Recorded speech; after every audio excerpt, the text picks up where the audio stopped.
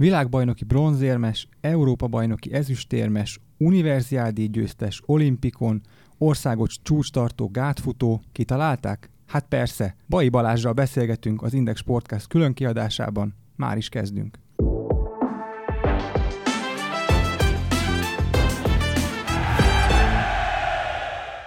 Ilko Miklós vagyok, ez az Index Sportcast különkiadása, ahol, ahogy már a felvezetőben említettem, Bai Balázsral beszélgetünk. Szervusz Balázs, köszöntelek a stúdióban. Szervusz, köszönöm szépen a meghívást. Haladjunk egy kicsit előre az időben, ugyanis július 5-én és 6-án ismét Székesfehérvár ad otthont a Gyulai Memoriálnak, ami a nemzetközi atlétikai világ egyik legjelentősebb és legnívósabb versenye. Magyar sportolóként milyen érzés Gyulai Memoriálon versenyezni? Egészen fantasztikus ez a verseny. Már tényleg évek óta bizonyítja azt, hogy a világ valóban egyik legjobb, legkomolyabb és legrangosabb versenyévé nőtte ki magát, és természetesen hazai magyar versenyzőként ezen rajtoz állni egy nagyszerű érzés. Egyrészt azért is, mert tényleg a világ legjobbjaival lehet megmérkőzni, és így normál esetben egy fantasztikus közönség előtt lehet versenyezni, ami hatalmas nagy segítséget jelent a hazai sportolóknak. Valószínűleg nem is véletlen az, hogy az országos csúcsom számos idei legjobban, több éven keresztül mindig itt versenyeztem a legjobban, és itt értem a legjobb eredményeimet. Nyilván ez annak is köszönhető, mert nagyon jó a szervezés, nagyon jó a hangulat, és rettentő sokat segít a hazai közönség. Úgyhogy szerintem ezt biztosan mondhatom, hogy mind az a hazai sportoló, atléta, aki itt valaha rajtozált, az mondhatja, hogy ez a kedvenc versenye. Tekerjük előre az időkerekét még jobban, egészen 2023-ig, és ezen a szemüvegen keresztül nézve, kérlek mondd el azt, hogy mit jelent számodra az, hogy 2023 nyarán Budapest ad otthon az a szabadtéri atlétikai világbajnokságnak, ami hát az egész teljes sportvilág egyik legnagyobb és legjelentősebb sporteseménye. Most ezen a hazai közönség előtt versenyezni, az szerintem semmihez sem hasonlítható. Az biztos, hogy ez egy fantasztikus dolog lehet. Ez egy óriási nagy sportdiplomáciai siker, hogy Magyarország és Budapest megnyerte az atlétikai világbajnokság szervezési jogát. Valóban az egyik legnépszerűbb és rangosabb sportesemény az egész világon. Ezt gyakorlatilag csak az olimpia és a futball világbajnokság tudja megelőzni. Úgyhogy gyakorlatilag tényleg a világ majdnem összes pontján sugározzák, figyelik, követik, rengeteg embert vonza az adott rendező országba, és hát nyilván akkor az egész világ sport szerető embereinek a figyelme oda szegeződik a képernyőkön keresztül Budapestre, úgyhogy ez egy óriási nagy lehetőség. Egyrészt nyilván Magyarországnak, Budapestnek, a Magyar Atlétikai Szövetségnek és természetesen a magyar atlétáknak. Úgyhogy nyilván ezek miatt is nagyon fontos. Tehát a budapesti világbajnokság miatt is nagyon fontos, hogy van egy ilyen versenyünk, mint a Gyulai István Memoriál Atlétikai Magyar Nagydíj, amin keresztül fel tudunk készülni, amin keresztül meg tudjuk szokni azt a közeget, ami valószínűleg vár majd minket a világbajnokságon, és nem utolsó sorban nyilván az egész világ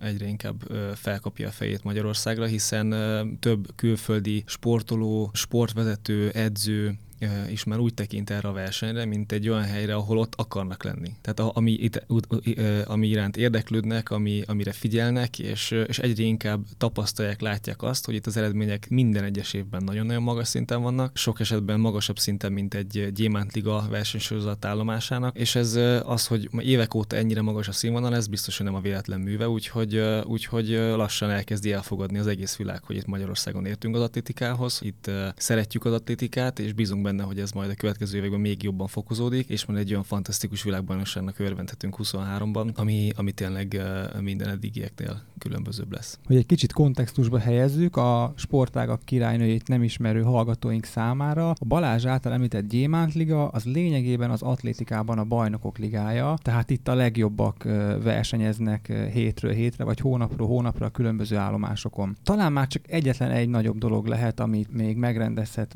Magyarország vagy Budapest, ez egy olimpia. Így van, nyilván ez is sokáig szóban forgott, nagyon jó esélyekkel álltunk az olimpia rendezés előtt, ami sajnos végül nem sikerült. Nyilván ez számunkra atlétáknak egy kis kárpotlás, hogy olimpia helyett egy világbajnokságot lehet megrendezni, és lehet részesévé válni. Az, hogy olimpia lesz valaha Budapesten vagy sem, ez most nyilván egy nehéz kérdés. Úgy gondolom, hogy vannak olyan szándékok és érdekek, ami miatt ez valószínűleg még szóba fog kerülni későbbiekben. Bízom benne, hogy Budapest és Magyarország erre elég bátor lesz, és meg fogja tudni lépni ezt az óriási feladatot, és azt, hogy ennek mindenki örülni fog. A Magyar Atlétikai Szövetség életre hívta az Atléta vagyok kihívást, amelynek te is az egyik arca vagy. Mi ez a kihívás, és mi a cél ezzel hosszú távon vagy rövid távon? Úgy gondolom, hogy ez egy nagyon jó kezdeményezés. Nyilván azt a célt szolgálja, hogy népszerűsítse az atlétikát, hogy elérhetővé tegye, és részessévé tegye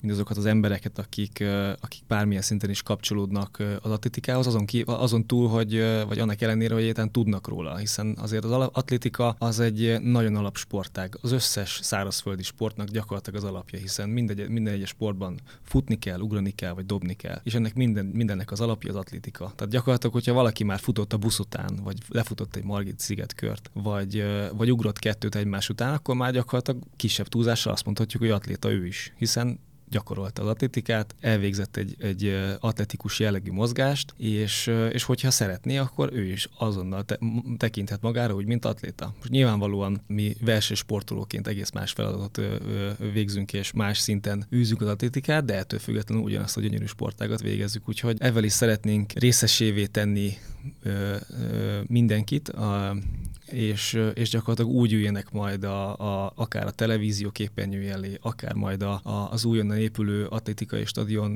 lelátójára, hogy kicsit magának érzi a sportot, és bízunk benne, hogy kicsit jobban is érti majd, hogyha esetleg utána érdeklődik, és utána jár az atlétikának a szépségének, hiszen akármennyire is egyszerű egy egyszerű versenyszám, illetve egyszerű sportágról van szó, azért nem biztos, hogy olyan egyszerű értelmezni az eredményeket és átlátni az egész atlétikának azt a fajta mélységét, ami történik egy világbajnokságon. Úgyhogy nem is tudom, hogy valaki elgondolkodott-e azon, hogy milyen magas például egy gát, vagy milyen nehéz egy súlygolyó, amit el kell lökni, vagy milyen nehéz egy gerej, vagy mennyire magasan van a 245 centi, ami a magasugrásnak a világrekordja, vagy akár milyen sebességgel futnak egy maratont. Tehát, és még sorolhatnám ezeket az érdekességeket, ami bele se gondolnak az emberek, és nem is tudják, hogy micsoda teljesítmény kell ahhoz, hogy valaki egy világbajnokságon rajtozálhasson, és sikerrel versenyezhessen. Úgyhogy nyilván ezeket a dolgokat szeretnénk egy kicsit közelebbé tenni mindenkinek, hogy egyrészt felfigyeljenek az atlétikának,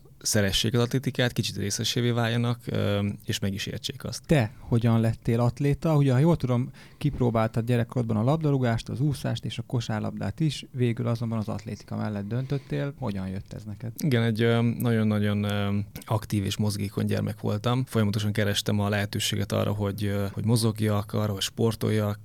Nyilván nem titkolom, hogy vágytam a sikerre is, arra, hogy esetleg kitűnjek a többiek közül, és ez igazából atlétikában találtam meg ezt a fajta közeget, ezt a fajta mozgást, ezt a szellemiséget, ami nekem nagyon-nagyon tetszett. Egy érdekes véletlen útján kerültem le az atlétikai pályára, mert ugye nyilván sok más sportágat kipróbáltam, és többek között az atlétikát is egyébként, csak simán általános iskolai testnevelés órákból való felkészülés útján részt vettem egy diákolimpiai versenyen, ahol ügyes voltam, de nem voltam annyira kiemelkedő, hiszen nem voltam felkészülve. Viszont volt egy jó barátom, Bagdi Áronnak hívták, aki egy ilyen igazi jókötésű, nagynövésű srác volt, és hát ő azért nagyon ügyesnek számított, és tényleg kilógott a sorból, és ezt észrevette, felfigyelt rá nevelőedző Medóvarszky Jani bácsi, aki odalépett hozzá a verseny során, és megkérdezte, hogy lenne kedve atletizálni. Én meg éppen ott ültem mellette, jó barátok voltunk, illetve vagyunk azóta is. Hallottam azt, hogy őt megkérdezi ez egy ilyen kiváló edző, és akkor én is kérdeztem, hogy esetleg jöhetnék-e én is. És akkor mondta, hogy persze, hát gyere, hát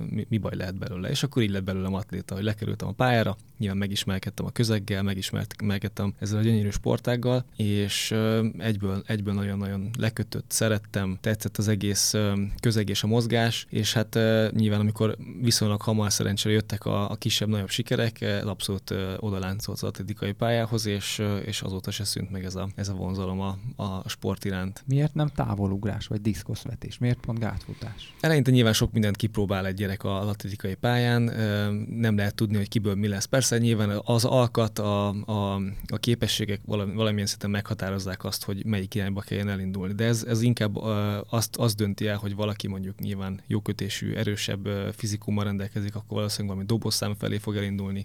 Hogyha inkább vékonyabb, jó állóképessége van, akkor a közép-hosszú távfutás felé fog menni, hogyha gyorsabb, robbanékonyabb, jó a mozgás koordinációja, akkor pedig a futóugró számok, az ügyességi számok felé tud elindulni. Úgyhogy nyilván ezek az alapvető irányok, ezek megvannak, azon belül pedig természetesen sok mindent ki kell próbálni, én is nagyon sok mindent kipróbáltam, eleinte inkább összetett számokban indultam, nyilván kipróbáltam a futószámok mellett a távolugrást, magasugrást, és szépen belekóstoltam a különböző versenyszámokba, és ezek közül nyilván ott volt a gátfutás, ami már elejétől kezdve nagyon-nagyon tetszett nekem, nagyon tetszett az egész gátfutásnak a technikája, és egyébként jó is voltam benne. És ahogy elkezdtem szépen itt elérni az egyéni eredményeket, korosztályos országos bajnokságot, korosztályos országos csúcsot döntöttem, utána nyilván lehorgonyoztam a gátfutás mellett, és utána is egyébként még azért kérdőjel volt még egy pár éven keresztül, hogy az akkor rövid vagy hosszú gát legyen, ami azt jelenti, hogy 110 méteres gátfutás, vagy pedig 400 méteres gátfutás legyen. Itt is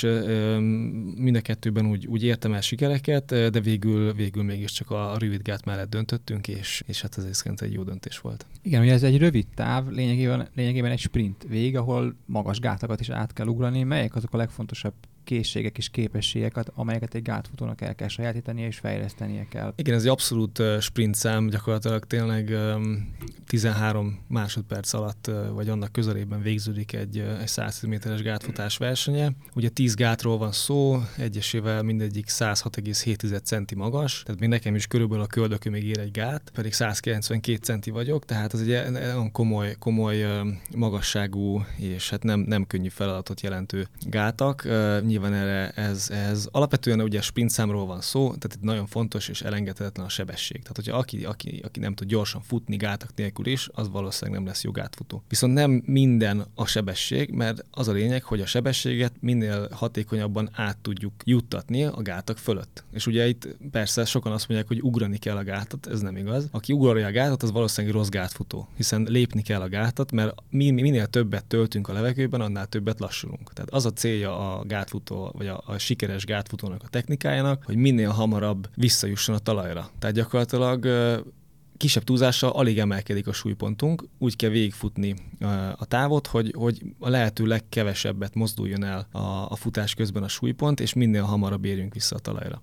Tehát gyakorlatilag futás közben átfutunk a gát fölött. Nyilván nagyon-nagyon fontos a mozgáskoordináció, hiszen tényleg egy annyira komplex és összetett technikai mozgássort kell végighez vinni, nagyon-nagyon pici idő alatt, amihez nagyon gyors és nagyon-nagyon jó mozgáskoordináció kell. Nyilván mentális fókusz is fontos, hiszen 13 másodperc alatt borzasztóan nagyon kell koncentrálni, hiszen tényleg a legapróbb hiba egy teljesen végzetes is tud lenni. Úgyhogy nagyon sok képességnek kell egyszerre jelen lennie, és tényleg a maximumra kell fejleszteni mindent. Akár egy gát elrontása is kerülhet mondjuk egy versenybe? Nyilván attól függ, hogy milyen jellegű ez a gátrontás, vagy milyen jellegű technikai hibáról beszélünk. Volt már olyan világbajnok, aki gyakorlatilag 10-ből 10 gátat letarolt, tehát maga a gátrontás még nem feltétlenül, vagy a gátborítása még nem feltétlenül jelenti azt, hogy az végzetes hiba lenne, de igen, akár egy jelentős hiba a 110 méter során az végzetes tud lenni, hogyha az olyan szinten borítja föl a mozgást és az egyensúlyt, hogy utána ne tudja folytatni a futó a versenyzését. Nyilván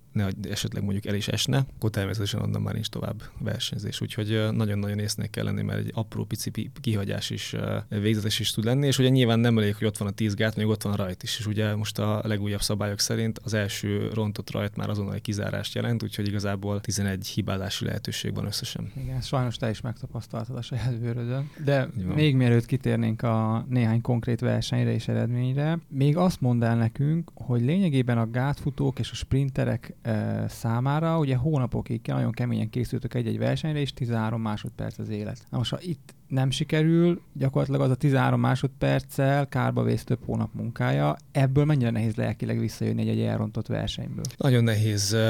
Ezt én is megtapasztaltam, főleg mondjuk egy olimpiával kapcsolatban, olimpiai évéről beszélünk, ráadásul pont most van az olimpiai csapatnak az utolsó alakulása, és végső nevezési lista mostanában zajlik. Nekem is volt olyan, hogy ott voltam mondjuk egy olimpiai döntő kapujában, abszolút képes voltam rá, és mégis sajnos elrontottam, nem sikerült. Ez ilyenkor borzalmasan fájdalmas érzés, hogy valami nagyszerű dolgot érhettem volna el, és teljes mértékben képes lennék rá, vagy lettem volna rá, és mégse sikerül, és 4 évet kell várni arra, és nem csak várni, hanem kőkeményen dolgozni újból, és bármi történhet abban a 4 évben, arra, hogy újból megpróbálhassam ezt a feladatot, és az is lehet, hogy sose lesz több ilyen lehetőségem az életben. Ezt nagyon nehéz elfogadni. De nyilván nem lehet folyamatosan a múlt hibáiban őrlődni, vagy hibái miatt őrlődni, hanem tovább kell lépni, és tanulni kell a hibákból, törekedni rá, hogy a következő ilyen lehetőségnél ne történjen ilyen, és meg tudjam ragadni a lehetőséget, és hogyha ez sikerül, akkor viszont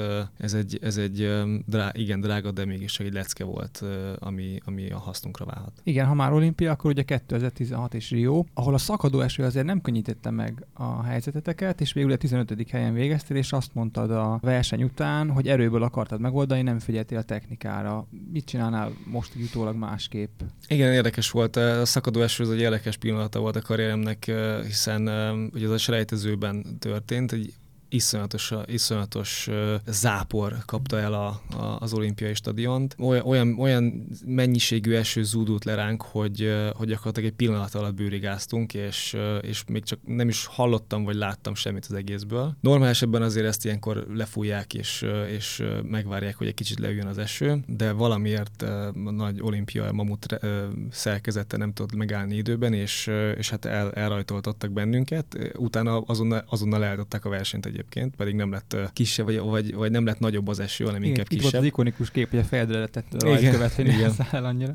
És hát igen, nem volt mit csinálni, jött a vezényszó, hogy rajthoz, úgy voltam vele, hogy hát most az eső rajtam nem fog kifogni, nyilván nem fogom elengedni az olimpiát, csak azért, mert esik az eső. Úgyhogy azt sikerült megoldani, és tovább jutni a középdöntőbe, az egy érdekes pillanata volt. Gyakorlatilag nem láttam semmit az égvilágon, csukott szemmel futottam végig, mert akkor cseppekben esett, hogy nem tudtam nyitva tartani a szemet. De sikerült, úgyhogy az egy nagyon érdekes pillanat volt. Majd utána a középdöntőben pedig egy olyan rajtlista állt össze, egy olyan futamot kaptam, ami tele volt tényleg elképesztő képességű gátfutókkal. És én is, meg gondolom más is úgy álltunk oda, hogy itt már pedig 100%-ot, sőt még annál többet is bele kell tenni ahhoz, hogy valaki bejusson abba a első kettőbe, aki bejut majd a döntőbe. Úgyhogy én is sajnos illetve nyilván utólag könnyű már okosnak lenni, de akkor tényleg egy ilyen földön túli eredményt jósoltam ahhoz, hogy amire szükség van. És gondolom nem csak én voltam így vele, hanem mások is, és mivel ekkora volt a nyomás, nagyon sokan hibáztak. És egy sokkal szerényebb eredmény elég lett volna ahhoz, hogy ott az első 2 hegy valamelyikét megszerezhessem. Tehát gyakorlatilag, hogyha úgy állok oda, hogy lazán lefutom, és tényleg kihozom magamból azt, amire biztosan képes vagyok, és semmivel se kell többet hozzátenni, akkor valószínűleg egy tiszta technikával ezt megcsinálom, és bejutok a döntőbe. De hát nyilván utólag már könnyű ezt mondani, mert ez elsülhetett volna teljesen másképp is, mert valószínűleg többen is hibáztak, és ezért tűnhetett lassabbnak ez a futam. De ezért is érdekes egy olimpia, mert akkora a teher, és akkora a tét, és akkora a nyomás mindenkin, hogy, és főleg egy ennyire túlfeszített versenyszámmal, mint a 110 méteres gátfutásban. Itt tényleg teljes mértékben fel tud borulni a papírforma, és a legnagyobb nevek is tudnak hibázni. Úgyhogy ezért nagyon érdekes, szép és néha egy kicsi kegyetlen is ez a versenyszám, mert gyakorlatilag kisebb tudása bármi megtörténhet. Igen, erre egyébként pont a Riói olimpián más sportágak képviselői is panaszkodtak, hogy óriási a nyomás, és azt érzik ők is, hogy ha itt nem hoznak egy jó eredményt, akkor lényegében elássák őket élve itthon. Ezt akkor te is tapasztaltad egy picit a saját bőrödön. Hát ezt én nem mondanám, hogy elássák itthon őket, tehát nyilvánvalóan kis túlzás volt benne. Persze azért sorolhatnánk, hogy mi miatt. Tehát persze egy olimpia körül sokkal nagyobb a felhajtás, mint bármi más verseny. Sokkal többen figyelik, sokkal nagyobb értéke van egy olimpiai éremnek vagy helyezésnek, mint akár egy világbajnoki éremnek vagy helyezésnek, pedig gyakorlatilag sportszakmailag nincs sok különbség a kettő között. Ugyanúgy az egész világ vesz részt, ugyanazok a kvalifikációs kritériumok, legalábbis atlétikában, ugyanazok méretik meg magukat, csak annyi, hogy világbajnokság 2 évente van, olimpia meg 4 évente van, és olimpiának hívják. Tehát gyakorlatilag ennyi. Meg persze nyilván sorolhatnánk az olimpiai életjáradékot és stb. Tehát nyilván azért alapvetően nagyobb a tét, és persze így is állnak hozzá a sportolók, hiszen olimpia mégiscsak olimpia, és nagy tét mellett azért nehezebb teljesíteni. Valakiből nyilván kihozza a legjobb formáját, ez is egyébként a versenyzésnek a szépsége. Valaki sajnos hibázik a nagy nyomás alatt, de ezért is gyönyörű az olimpia és a sport. Belőled a 2017-es év hozta ki, azt gondolom, a legjobbat. A Gyulai Memorialon egy 13-15-ös óriási országos csúcsot futottál, aztán augusztusban a londoni VB-n bronzérem. Kijelenthető, hogy ez volt pályafutásod legjobb éve? Egyértelműen, természetesen igen. És ugye az univerzálét is megnyerted, ne felejtsük el azt se. Az, hogy a Riói olimpia után így jöttél vissza, az óriási mentális előről tesz tanúbizonyságot. Kifejezetten készültél mentálhigiénés szakemberre, vagy pszichológussal, vagy nincs rá szükséged, és te magadtól is rendbe tudsz rakni a fejedben? Dolgoztam, igen, sportpszichológussal. Meg nyilván levontam azokat a következtetéseket, és próbáltam tanulni azokból a hibákból, amiket Rióban elkövettem, és szerencsére ezeket sikerült helyre tenni a következő évben, és ugyanilyen szituációban, amikor Londonban, középdöntőbe odaálltam a rajthoz, és ugyancsak tényleg fantasztikus gátfutók mellett álltam rajthoz, többek között a jelenlegi világcsúcs tartó amerikai Eris Merrit, és tényleg sorolhatnám, hogy kik álltak mellettem. Papírforma alapján nem én voltam a legesélyesebb, és mégis egyébként meg tudtam nyerni azt a középdöntőt, mert igazán hittem magamban, és tudtam azt, hogy igen, képes vagyok arra, hogy ezt megcsináljam, és nem akartam sokkal többet beletenni, mint amire képes vagyok, hiszen az több annál, mint amire képes vagyok. És bíztam abba, hogy amire képes vagyok, az elég kell, hogy legyen. És hittem benne, nem hibáztam, tökéletesen végigcsináltam a távot, és láss csodát, elég is volt, és ott voltam a döntőben. Úgyhogy ilyen szempontból végül is egy hasznos lecke volt a Rio, és sikerült kompenzálni magamat, úgymond. Sajnos nem egy olimpián, de azért világbajnokság is fantasztikus dolog. De igen, egyébként nyilván az is kellett hozzá, hogy az egész 2017-es évem az nagyon-nagyon jól sikerült, nagyon-nagyon jól ment végig a felkészülés, semmi nem zavarta a felkészülésemet, és nagyon-nagyon szép eredmények sikerültek, többek között a Gyulai Memoriálon is egy óriási egyéni csúcs, országos csúcs, és nyilván ezek olyan önbizalmat, magabiztosságot adtak nekem, ami hozzásegítette ez a világbajnoki bronzéremhez. Még egy fontos mérföldkő volt a 2017-es évben, amikor állatorvosként diplomáztál. Ez mennyire változtatta meg a sportolói pályafutásodat, vagy a hozzáállásodat, és van-e fontossági sorrend a sport és a munka között? Másik nagy álmom és célom az életben az állatorvosi diploma is volt. Ugye 2008-ban kezdtem az egyetemet, és hát kicsit tovább tartott számomra a diplomaszerzés, mint a volt évfolyamtársaimnak, de hát nyilván közben volt 2 olimpia, egy év Amerikában eltöltött egyetemi év, úgyhogy ezért, hogy is mondjam, igazoltam voltam távol néha az előadásokról, de nyilván végig azért az is egy nyomás volt rajtam, és egy nagy kihívás, hogy teljesítsem ezt egyébként nagyon nem könnyű egyetemet, és ez is sikerült végül 2017-ben, és természetesen ez is nagy lökést adott nekem, és nagy megkönnyebbülést, hogy igen, erre is képes voltam. Természetesen a sport az sokkal inkább múlandóbb dolog, mint egy állatorvosi hivatás, úgyhogy emiatt főleg most a sport van az első helyen, és az élvez előnyt, de mellette amennyire csak tudok, és erőm, energiám, időm engedi, próbálok időt szentelni is az állatorvoslásnak. Ezt szerencsére meg is tehettem az Állatorvostudományi Egyetem kísérletklinikáján, ahol a sebészeti tanszéken dolgozom részmunkaidőben, úgyhogy amellett, hogy tényleg gyakorlatot, tapasztalatot, tudást szerezhetek, egy olyan intézményben vagyok, ahol tényleg a szakma legjobbjai dolgoznak, és a legjobbaktól tudok tanulni, és mellette szerencsére megvan az a szabadságom, hogy tudjak felkészülni és versenyezni a sportban. Ugye munka és sport, de ugye tudjuk, hogy mivel jár az élsportolóknak az élete, média megkeresések, szponzori szereplések, stb. Jut egyáltalán időd bármi másra, magánéletre, mint olyanra? Természetesen, hát kell, hogy jusson. Nyilván kevesebb, mint ezek nélkül jutna. Valóban ez egy olyan feladat, amit meg kell oldani, ami nyilván nem egyszerű, főleg, hogyha az ember párkapcsolatban él, és nyilvánvalóan időt kell szánni a magánéletre is, de valóban egy ilyen sportoló azért nem hétköznapi módon éli meg az életét, hanem nagyon sok lemondással és kompromisszummal jár. De hát mint az életben minden nincs semmi se ingyen, hanem mindenért meg kell dolgozni, meg kell küzdeni.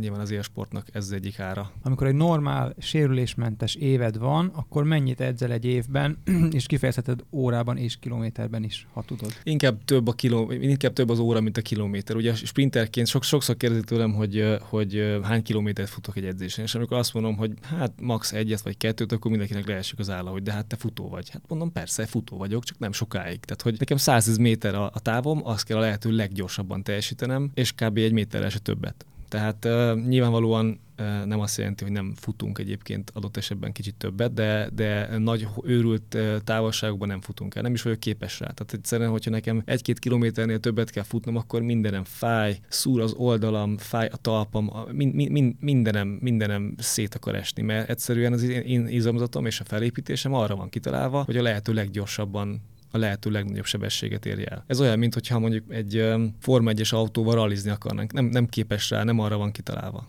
Általában egy edzés is úgy néz ki, hogy nagyon minimális távolságokat teljesítünk, de azt nagyon nagy sebességgel. Időben viszont sok, mert főleg a maga mozgásformának az intenzitása miatt azért figyelni kell a pihenésre is, hiszen nem lehet egyszerűen rövid pihenőkkel nagy teljesítményt elvégezni, úgyhogy nyilván időben ez egy kicsit elhúzódik, és ráadásul a technikai gyakorlás miatt is ugye egy gátas melegítés. Tehát mondjuk egy gátas edzésen csak a melegítésünk van, hogy 1-1,5 óra. Tehát amíg a lényegi részhez még el sem jutottunk, és akkor utána kezdődik az edzésnek a lényegi része. Természetesen a melegítésben is vannak olyan dolgok, ami képességet fejleszt és állóképességet javít például, de mégis maga a edzésnek a lényegi része az után következik. Úgyhogy azért napi, főleg egy edzésen veszünk részt, ami hangsúlyosabb, és utána kell idő pihenni, hiszen tényleg annyira intenzív a mozgás, hogy nem is tudnék 2-szer gátazni egy nap például. Egész héten mondjuk 2-ször, max. 3-szor, de abból csak 2 az igazi lényeges edzés, ami gátfutást illeti, és akkor azon kívül pedig inkább kiegészítő munkákat végzünk,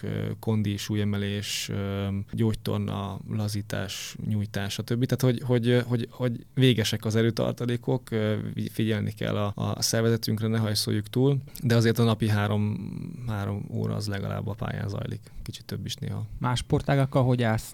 Nézel, vagy hobbiból űzöl valami más? Nagyon szívesen űznék egyébként, és lenne is kedvem sok minden mást csinálni, de nyilván azért egy ilyen sportolói felkészülés mellett nem nagyon fér bele az, hogy én más sportot is űzzek aktívan, mert egyszerűen nincs energiám, és magából a sportból, az edzésekből venni el az energiát. De például tenisz, pádel, akár milyen labdasport egyébként nagyon-nagyon vonz, és majd valószínűleg jobban bele is szeretném ásni magamat. Nézni szeretek bármit egyébként, hogyha van komolyabb esemény, például most ugye a foci EB. Nyilván amíg érdekeltek voltunk válogatott szinten, addig folyamatosan figyeltem, azóta egy kicsit kevésbé. Nagyon sajnálom, hogy nem jutottak tovább, a srácok pedig borzasztóan megérdemelték volna szerintem. Úgyhogy kicsit így számomra véget is ért a foci EB azzal, hogy mi kiestünk, de természetesen azért félszemmel figyelem az eredményeket, és hogyha úgy adódik, akkor meg is nézem persze a mérkőzéseket. De egyébként úgy az atlétikán kívül, sőt még az atlétikán belül sem vagyok az a sportőrült, aki mindent követ és mindent figyel. Ugye annyi energiát és annyira a sport körül forog egyébként az életem, hogy azon kívül nem feltétlenül erőltetem azt, hogy én még azon kívül is a sporttal foglalkozzak, de természetesen nagyon szeretem bármiről is legyen szó. Van házi állatod? Van 2 kutyám, igen, egy agaram, meg egy vizslám. Az agarak azok viszonylag gyorsak, ha jól tudom. Igen. Szoktatok versenyt futni? Vagy te futsz utánuk? Bárcsak tudnánk versenyezni, ugye nekik ez eléggé röhelyes lenne. Én meg megszakadnék mellettük, hogy a nyomukba se érjek, úgyhogy persze nem tudjuk felvenni egymásra a versenyt, hiszen ő mégiscsak egy kutya, én meg egy ember vagyok, de igen, szoktunk aktív perceket eltölteni, és sokat játszani, de azért meghagyom nekik azt, hogy fussanak együtt. Beszéljünk egy kicsit a 2019-es évről, hiszen nem mehetünk el szó nélkül mellette, amikor ugye súlyos sérülést szenvedtél, és több beavatkozást is végrehajtottak. Akkor azt nyilatkoztad a márciusban, hogy felvetődött egy pillanatig a visszavonulás gondolata is, de aztán ezt elhesegetted, és visszatértél. Neked jól jött az olimpia elhalasztása tavaly. Ugye újra versenybe tudtál állni. Hogy érezted az ebből való visszatérést, és összességében azt, hogy egy ilyen hosszú kihagyás után újra felépíteni magad ott, ahol jártál mondjuk 2017-ben, az baromi nehéz. Nagyon nehéz, igen. Elég nagy törés volt ez a pályafutásomban természetesen, hiszen egy nagyon súlyos térsérülésről volt szó. Ugye a térsérülések mindig kicsit ilyen macerásak, főleg, hogyha többször kell műteni egy adott térdet, az nagyon meg tudja borítani és változtatni az ember fizikumát. Nem is biztos, hogy utána a teljes mértékben ugyanazt tud lenni, mint előtte. Nekem is a 2017-18-as évem az nagyon-nagyon jó volt, elképesztő energiák voltak bennem, és komoly célokat dédelgettem. Akkor bátran mertem azt mondani, hogy én a 2020-as Tokiói olimpiára adott esetben döntős reményekkel, hanem érmes reményekkel utazok. Ehhez képest 2019-ben arról volt szó, hogy vajon fogok-e tudni újból fájdalom nélkül egyszerűen csak sétálni az utcán, vagy nem. Úgyhogy nyilván újból kellett átgondolni, értékelni és tervezni a dolgokat. Valóban az is szóba került, hogy egyáltalán van-e reális esély arra, hogy én maradhatok élsportoló valaha, vagy sem. De én mégis úgy voltam vele, hogy ezt majd én eldöntöm. És majd, hogyha elindulok és végigjárom ezt az utat, ami nyilván ahhoz kell, ami az olimpiához vezet, és nem sikerül, vagy egyszerűen nincs is értelme, akkor azt majd én idejekorán látni fogom, és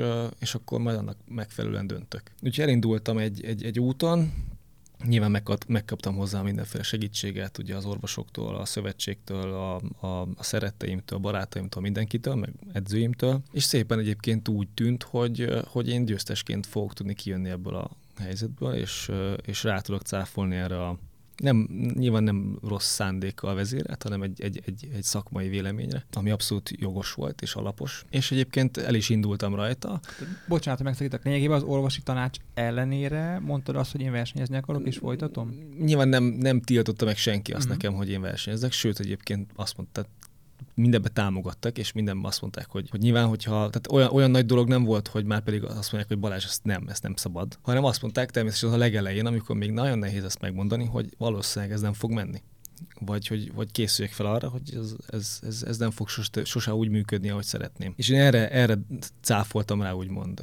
És nyilván utána meg elindultam egy olyan úton, ami támogatott annyira, és megadta azokat a lehetőségeket. Meg végső soron én érzem azt, hogy most fáj vagy sem a térdem, vagy működik vagy sem. Persze sokáig a fájdalommal is meg kell birkozzak, de mindig fejlődött és javult annyit az állapotom, hogy láttam értelmét folytatni.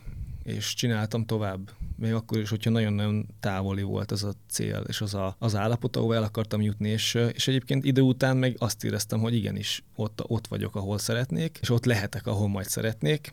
És most így ebben a pillanatban, így már gyakorlatilag tényleg, hiszen az olimpiai kvalifikáció volt a cél, ami hát sajnos pillanatnyilag úgy tűnik, hogy mégsem sikerült, de alapvetően eljutottam egy olyan állapotba, hogy ez egy reális cél lett, és itt a végén igazából nem is a térdem akadályozott meg ebben, hanem egy kis balszerencse és a dolgok nem feltétlenül ideális alakulása, ami miatt ez úgy néz ki, hogy valószínűleg nem sikerült, de egyébként az a munka, ami ahhoz kellett, hogy ez sikerülhessen, azt el tudtam végezni, és végül is ilyen szempontból ez sikerült.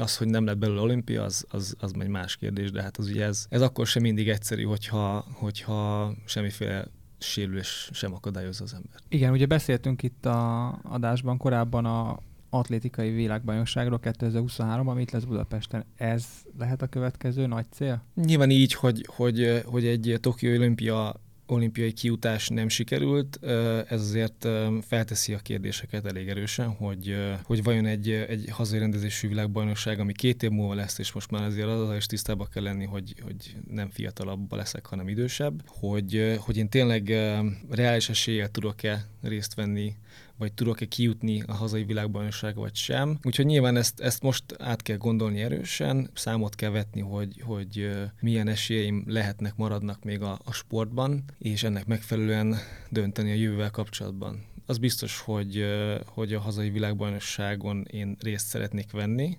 mindenféleképpen. Csak az a kérdés, hogy a pályán, vagy azon kívül. Mi bízunk benne, hogy a pályán is még akár ott lehetsz az atlétikai világbajnokságon. Ez volt már az Index Podcast külön kiadása. Bai Balázsnak köszönjük szépen, hogy elfogadta a meghívást. Én is köszönöm szépen, hogy itt lehettem. Elérhetőek vagyunk az iTunes-on és a Spotify-on is, tartsatok velünk ott is, jövő héten pedig ismét jelentkezünk az Európa-bajnokságot kielemző Index Sportcast-tal. Sziasztok!